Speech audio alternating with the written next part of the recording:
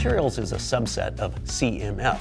It's a term that we use in industrial design that stands for colors, materials, and finish. There may be a million different reasons why we choose the materials that we put into our products. It may be for emotional quality, it may be for physical quality, or other reasons. Now we see sustainable conversations happening all the time when it comes to products. One of the concepts we've been talking about for many, many years is reduce, reuse, and recycle. And what's really important about this is 100 years ago, people didn't buy a whole lot of products. We weren't a throwaway culture. We didn't have as much money. It took longer times and much more of a commitment to produce a product, so you own fewer products. So part of this is really interesting because when you're reducing it, you're doing less environmental damage, potentially, but you're also owning things that you made more conscious decisions about. You're really diving in deep. This has an emotional connection to whatever you're buying because you're going to keep it for a long time.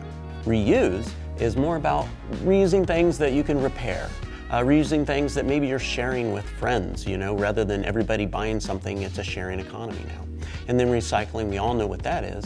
And recycling is about, can I make conscious decisions when I'm buying these products that if I do have to throw them away, do I throw them away appropriately? Can they have a life beyond my use without damaging the planet as a whole?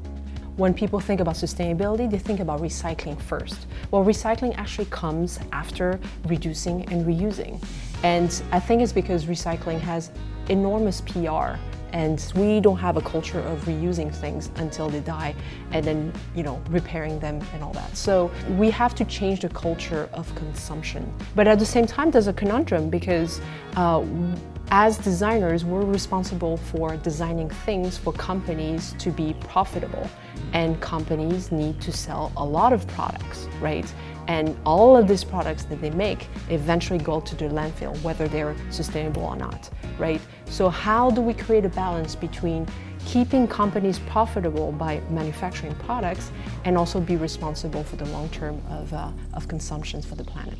I think sustainability is, from my perspective, our perspective as designers, is designing desire into the product. So if you design desire into the product, people are less likely to throw it away. They want to keep it longer. And part of this desire is through materials. Personally, I have a GE fan, General Electric fan from the 1930s. And it's still cool. It was designed really well. The materials, it's like aluminum based. It has a motor in it that you put a drop of oil on it every few years, and it works absolutely flawless to this day. And honestly, I'll probably hand it down to my grandchildren.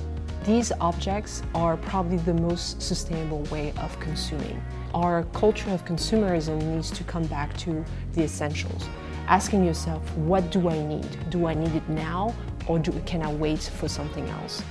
We get to choose materials, so we put them in front of as many eyeballs as possible. If we find something that's interesting or better for the environment or lasts longer, we want to tell that story.